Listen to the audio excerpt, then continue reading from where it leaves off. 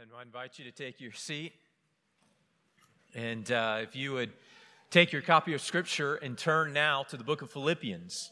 The book of Philippians. And we will be this morning looking at Philippians chapter 1, verse 18 to 26. Chapter 1, verse 18 to 26. If you're using one of the Bibles that's provided there for you, you'll find our passage on page 980. And we are continuing our series in the book of Philippians, just working through it one passage at a time. And this morning we come to Philippians chapter 1, verse 18 to verse 26. I'll begin reading for us in verse 18. And please listen attentively as we read God's word.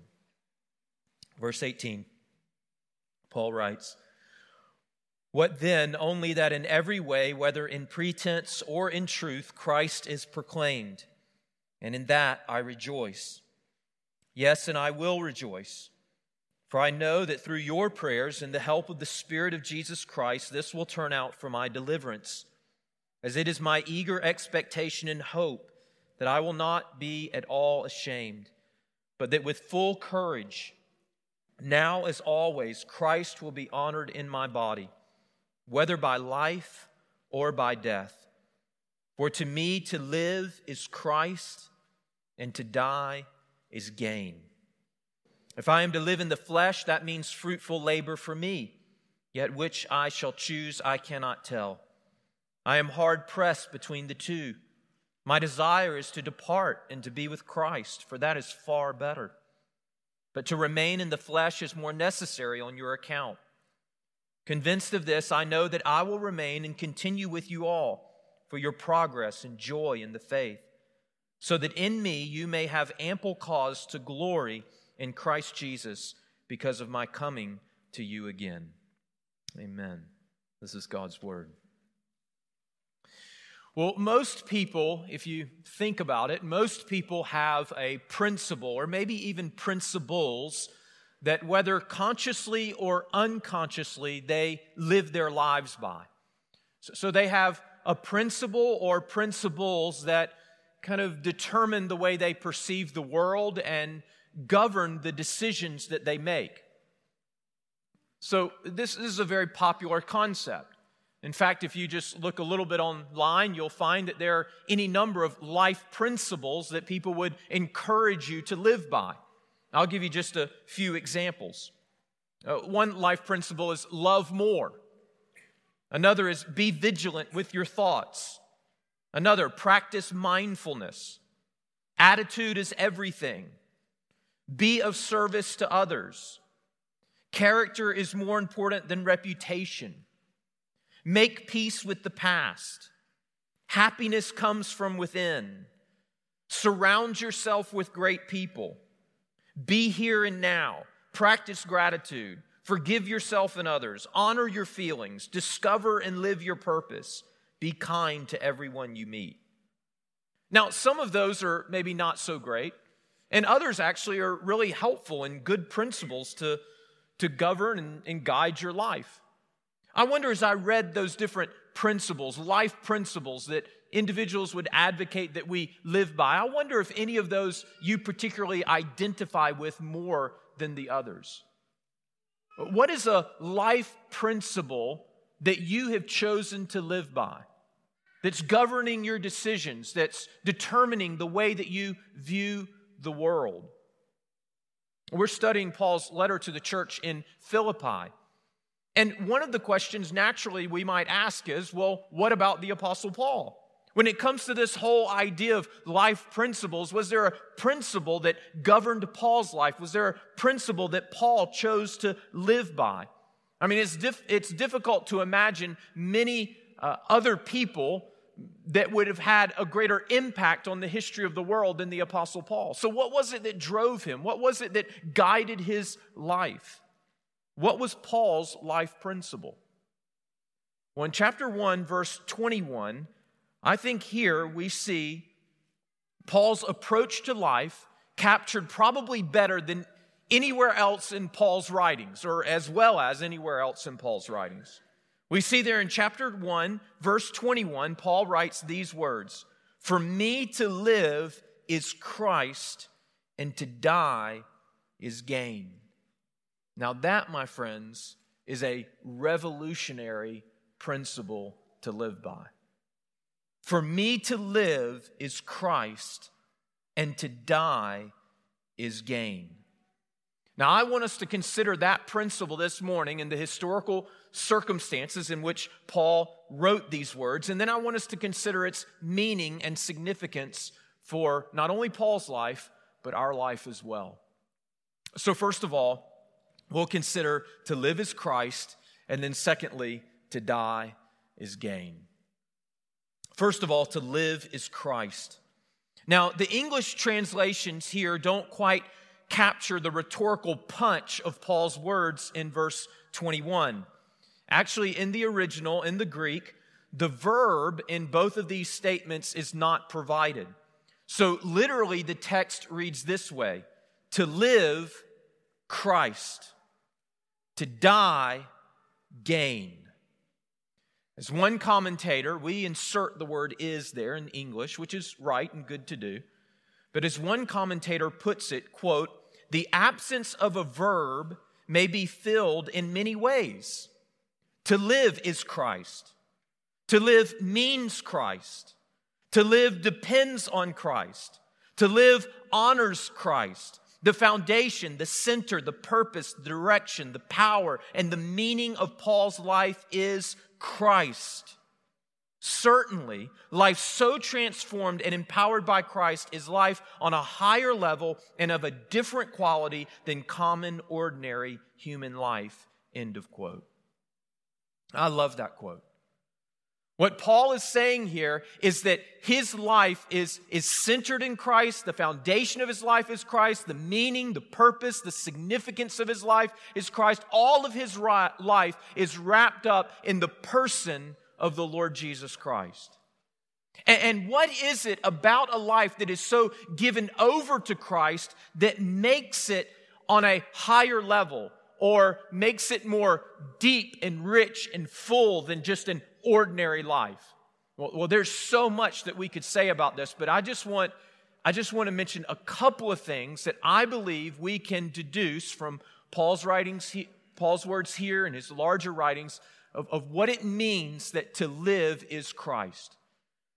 So I would say that what it means to live is Christ means at least two things.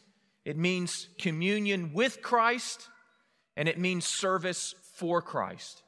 So to live as Christ means communion with Christ, and it means service for Christ. First of all, it means communion with Christ. Now, remember that when Paul wrote this letter, he was under house arrest. So Paul was in prison. And most scholars believe that Paul was in prison at this time in Rome, and then he would eventually be released. Then he would be captured again and imprisoned in Rome. And then that second imprisonment in Rome would lead ultimately to his death, to his martyrdom. Now, in Paul's second imprisonment in Rome, Paul wrote another letter. And he wrote this letter to a young pastor named Timothy. In 2 Timothy chapter 4, verses 16 through 18, Paul writes there about his experience in prison, in his second imprisonment. And listen to what Paul says.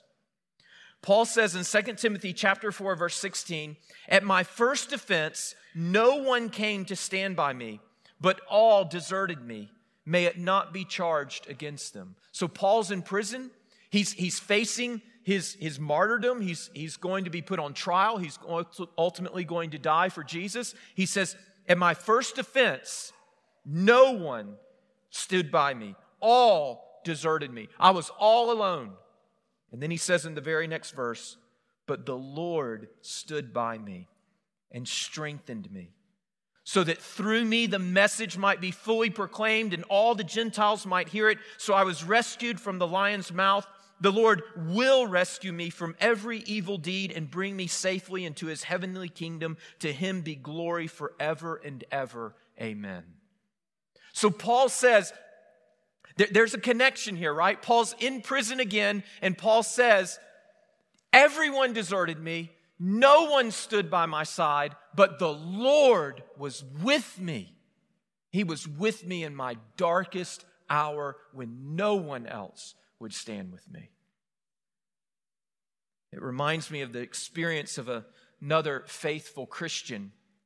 His name was John Patton, and he was a missionary to the New Hebrides Islands in the 19th century. It was a very dangerous work. The New Hebrides Islands were full of cannibals. Those were the individuals that Patton was going to evangelize and to tell the gospel, the good news of the gospel. And one night, a group of the islanders on the New Hebrides Islands were searching for Patton, and they had determined to kill him. And so there were hundreds of them that had mobilized. They had knives, they had muskets, and Patton was trying to flee from them, and he found a tree that he could climb up into, and he hid himself in the top of the tree. And as he's up in the top of the tree, he can hear the islanders moving around. He can hear them searching for him and talking. And years later, reflecting on that experience, he wrote these words, quote, "The hours spent there live all before me as if it were but of yesterday. I heard the frequent discharging of muskets and the yell of the savages. Yet I sat there among the branches as safe in the arms of Jesus. Never in all my sorrows did my Lord draw nearer to me and speak more soothingly in my soul than when the moonlight flickered among the chestnut leaves and the night air played on my throbbing brow as I told all my heart to Jesus. Alone, yet not alone. If it be to glorify my God, I will not grudge to spend many nights alone in such a tree to feel again my Savior's spiritual presence, to enjoy His consoling fellowship." End of quote. And then Patton presses us with this question, quote, listen to this. "If thus thrown back upon your own soul, alone, all alone, in the midnight, in the bush, in the very embrace of death itself, have you a friend that will not fail you then?" End of quote. My friends, in our study of the book of Philippians so far, we've seen that although Paul is a man in prison repeatedly over and over again, he has spoken of his joy. He's spoken of rejoicing, even in the midst of unpleasant circumstances. And this is one of the critical reasons why Paul could have joy even in the midst of prison, because he had a friend who even in his darkest hour would not forsake him. To live as Christ means, at least in part, it means communion, personal, spiritual communion with the living Christ. Paul could say, even while he was in prison, "The Lord stood by my side. He is a friend who will never leave me." Secondly, to live as Christ not only means communion with Christ, but to live as Christ means service for Christ. It means service for Christ. This is actually a particular emphasis in our passage. So if you look at verse 21, Paul says there, "For me to live is Christ and to die is gain." But then follow in the very next verse, verse 22, "If I am to live in the flesh, that means fruitful labor for me."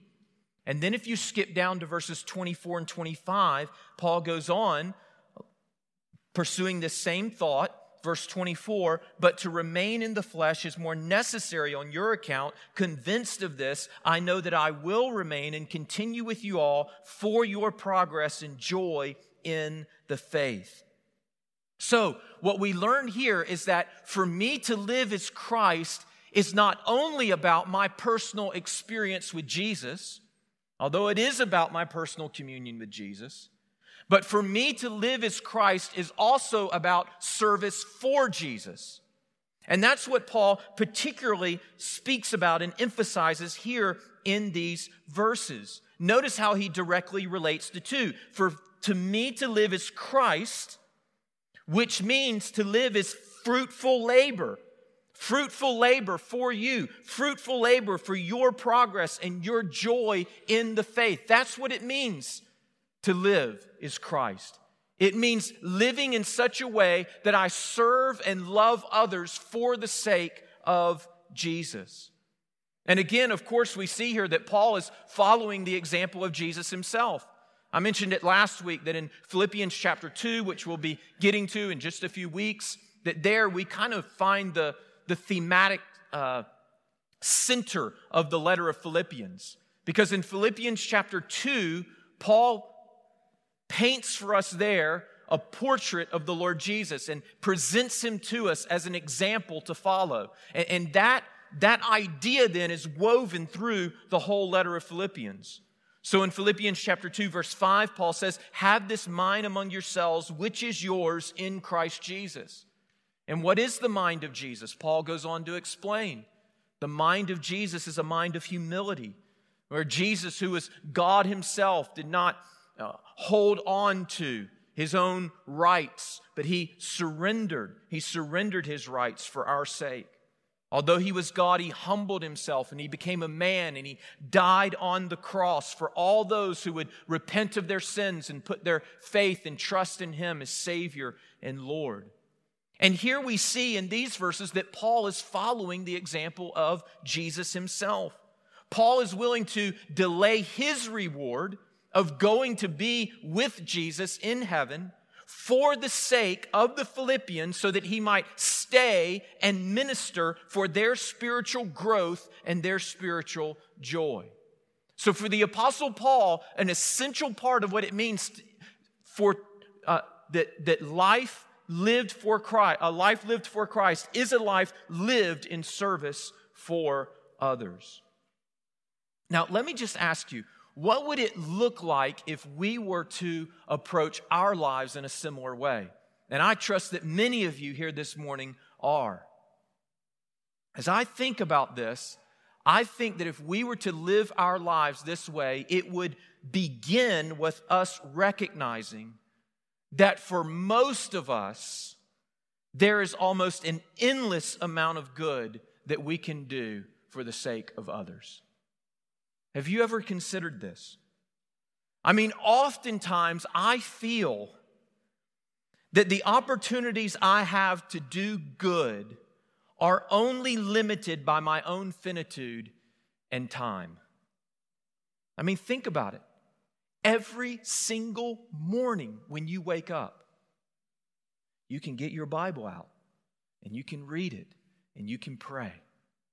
You can seek the Lord. You can seek the Lord for yourself. You can seek the Lord on behalf of others. When you go to school, when you go to college, you can live your life before your classmates for the sake of Jesus. When you go to your job, you can work as unto the Lord out of love for God and out of love for your boss and your coworkers so that you do the best work you can. You can invest in another Christian, get together with them for lunch or for breakfast. You can disciple another believer. You can read the Bible with your family. You can think about this. There's a little more than this, but about 250 members in our body here at Crawford Avenue. You could write them a note. You could call them. You could reach out to them in some way. You could do it with 1 or 3 or 5 or 10, or if you don't have anything to do, you could do it with all of them. There is every day almost an endless amount of possibilities for good before us. And my friends, we should just wake up in the morning and just, honestly, for me sometimes it's overwhelming. I think, Lord, there is so much opportunity for good that lies before me today. What will I choose? Listen, we should live our lives with a sense of gratitude and gratefulness that every single day provides us with the opportunity to live in service for Jesus for the sake of others' faith and joy in Christ. And therefore, life has meaning. It has purpose. It has significance. You can invest in your children every single day. You can love and serve your spouse in unique ways every single day. Some of you might be discouraged. Some of you might be depressed this morning. Let me encourage you. This is one reason to get out of bed in the morning.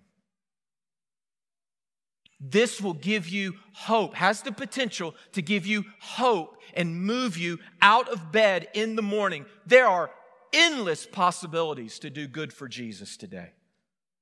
Let me get up and get to it for the sake of Christ. To live as Christ means not only personal communion with Christ. To live for Christ means service for Christ. Joyful service for Christ for the sake of others, so that they might grow in their faith and joy in Him. Now, second big point, to live is Christ. Secondly, to die is gain. To die is gain. Now, again, I'll suggest that to die is gain. So I said that to live is Christ. We focused on two possible things that can mean: communion with Christ, service for Christ.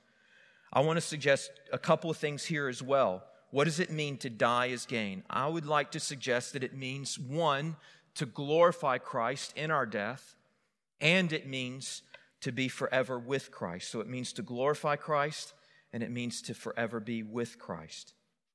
So first of all, to die as gain means to glorify Christ.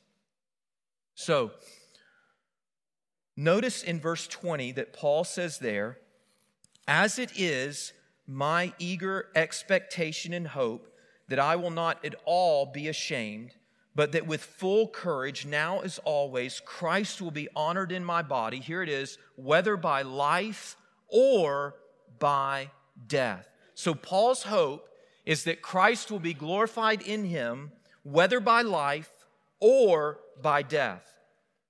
And so we know from what Paul writes here that in his present circumstances, while he's in prison, Paul is hopeful that he will be released, but he's not certain. He doesn't know how all this is going to play out.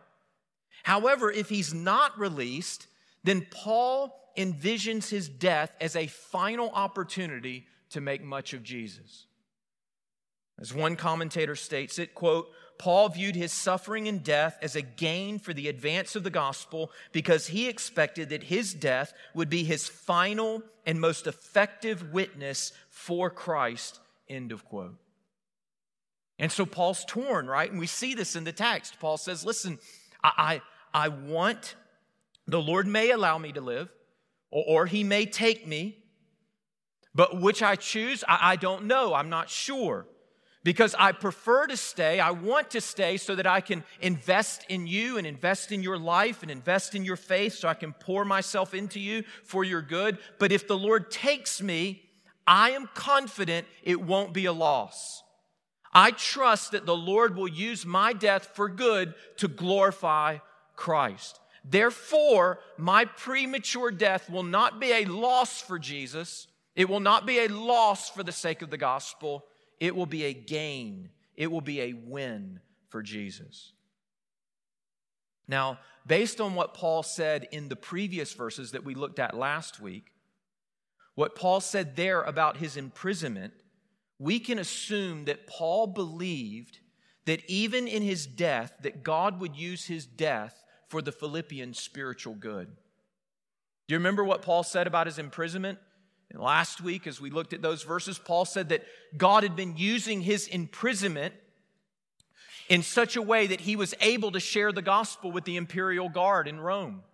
And not only that, but God had been using his imprisonment, this confinement, this restriction, which we would think is necessarily a bad thing. God says, or Paul says, actually God is using it to embolden the brothers so that other Christians are more bold to share their faith and to speak Christ with others.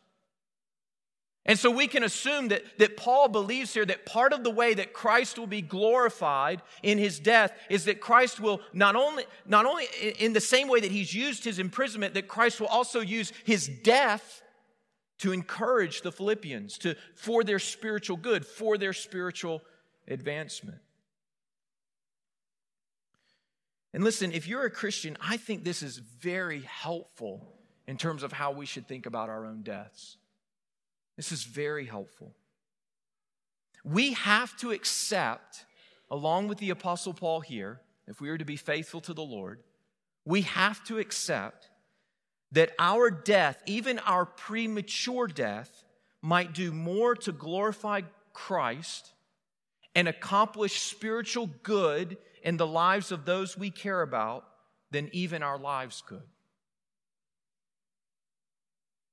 I imagine that for most of us, and this is why I think this is an important point, I imagine that for most of us, one of the greatest fears that we have in death is the fear of how our death might affect those that we leave behind. Whether it's our spouse or our children or others maybe that have been entrusted to our care. How will our death affect the lives of those we leave behind? How will our absence affect them? And let me just say that in one sense, that's a good concern. That is a good and right concern. And we should do what we can so that if we were to leave this life prematurely, they would be cared for and they would be provided for. There's actually this beautiful scene right at the cross. It's a tender moment where Jesus is dying on the cross and he looks to Mary, his mother, and he says to Mary, "Behold your son." And he's referring to John the disciple who's standing there beside her. And then he looks to John the disciple and he says, "Behold your mother." And John tells us that from that day forward, Mary went with John, and John cared for Mary as though she were his mother. And so here you have Jesus dying on the cross, giving his life, and in that moment he has a particular concern and care for his mother, and he wants to make sure that as he departs from this world, that she will be cared for. So that's good and that's right. One of the things we notice in Jesus' death, and even the concern that he has for his mother, that his concern that he has for his mother does not then become a paralyzing fear that keeps him from doing what God is clearly calling him to do, namely to lay down his life. He's 32, 33 years old. This in everybody's mind would be perceived as a premature death. But Jesus, like the Apostle Paul here, believes that God has a higher purpose, that he can use his death, even for good, in the lives of those that he might leave behind. And so the Apostle Paul, you think about it, what is Paul concerned about in these verses? Why is Paul hesitant to leave this world? He's concerned about those he might leave behind. Paul was not married. He doesn't have children, but as best we don't know that Paul had children. But who is he concerned for? Paul is the apostle to the Gentiles. Paul's been called to take the gospel to these people who have been far from God and haven't known God and haven't known the promises of God. And God's blessed this work. And now all these churches have emerged across the Mediterranean world at that time. But these churches it's a very delicate situation. These churches are small. There's still conflict between Jewish and Gentile Christians in many of these churches. There's the pressure from Rome. There's false teaching that threatens the integrity of these small local bodies. And what will happen to them? This is why Paul is struggling. What will happen to them if Paul is removed from the scene? If he can no longer go to them and preach and teach, if he can't write them letters anymore, if he's not there to give them instruction and direction. And so Paul's concerned for those he would leave behind. But Paul has a greater hope. Paul recognizes that yes, in life he would be a benefit to them, and that's what he desires, is to stay. But he also trusts that if God chooses to take him, that God will use his death to glorify Christ, and that in glorifying Christ, I assume that part of what that means is it will be used for even their spiritual good. And so listen, my friends, if we are to face a premature death. And in a room this size, some of us surely will. We can, by God's grace, trust in that moment that if we die in the Lord, that is, if we die trusting the Lord and loving the Lord and serving the Lord and hoping in the Lord can use even our death to bring about more spiritual good in those that we care for the most than our lives did. And so we don't have to sinfully hold on to and cling to this life. But we, like Paul, can let it go. And we can say, listen, I long to stay. I long to stay and invest and pour in you and serve you for the sake of Christ. But if Christ takes me sooner, I trust that my death will not be a loss, but it will be a gain. It will be a gain for the glory of Christ, and it will be a gain for your spiritual good. The second aspect of what it means that death is gain is not only does it mean that our death is used for the glory of Christ, but it means that we are forever with Christ. Look there in verses 22 to 23. And this is what Paul writes. So he says that to live is Christ, to die is gain. And then in verse 22 and 23 he says, if I am to live in the flesh, that means fruitful labor for me. Yet which I shall choose, I cannot tell. I am hard pressed between the two. Now here it is. My desire is to depart and be with Christ, for that is far better. And of course, my friends, this is the ultimate reason why for the Christian death is gain. Death means to depart and to be with Christ. As Paul puts it here very clearly, that is far better. Paul states it this way in 2 Corinthians chapter 5, verse 8, to be away from the body is to be at home with the Lord. And so this is the reason in Paul's mind why ultimately death is gain, because it means to be with Christ. It means to be at home with the Lord. In fact, this is the reason why heaven is heaven.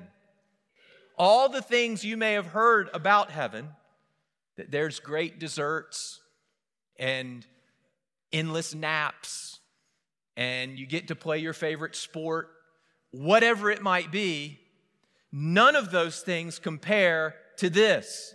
This is why heaven is heaven, because Christ is there. That's heaven. Because Christ is present and we are in His presence forever.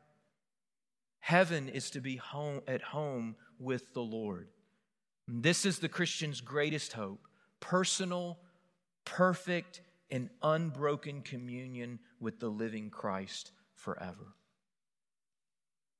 And therefore, as the Apostle Paul teaches us here, death does not mark the end of our lives and the end of joy for the Christian, but rather death is a gateway to everlasting life and everlasting joy. It's remarkable that the Apostle Paul could write a letter from prison and that letter could exude so much joy. But when we consider the principle that governed his life, it begins to make sense. To live is Christ, and to die is gain.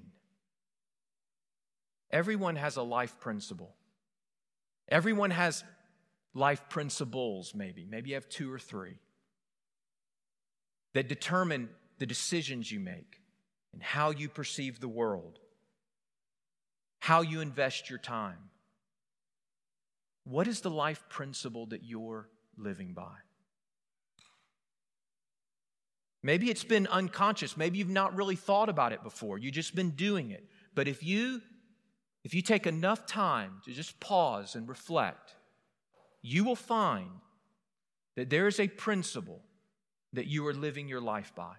There is a principle that is determining the choices you are making. My prayer is that for each one of us and for as a church as a whole, that we would wave this banner over our lives. To live is Christ, and to die is gain. Let's pray. Father, we thank you and praise you for the life of the Apostle Paul. Lord, we're reminded this morning that the choices we make, the way we spend our time, where we find ourselves even now in life, is not by accident. We have some very foundational, fundamental beliefs that are governing our lives. Well, Father, I pray that you would reveal where those foundational principles that we're building our lives on, maybe they're just sinful. Lord, I pray that you would help us to see that and we would repent. And then, Lord, help us to discern where maybe they're just misguided off a bit here or there. And Lord, help us to find a firm foundation in this reality that to live is Christ and to die is gain. Father, I pray that you would open our eyes and our hearts, and Lord, that by your grace we would see that if we were to give our lives to such a purpose as this, oh Lord, that would be a life worth living, that we would have no regrets. Lord, help us to do so. Help us to do so as individuals, as families, as a church. May this be our battle cry in life. To live is Christ, and to die is gain. And it's through Jesus Christ our Lord we pray.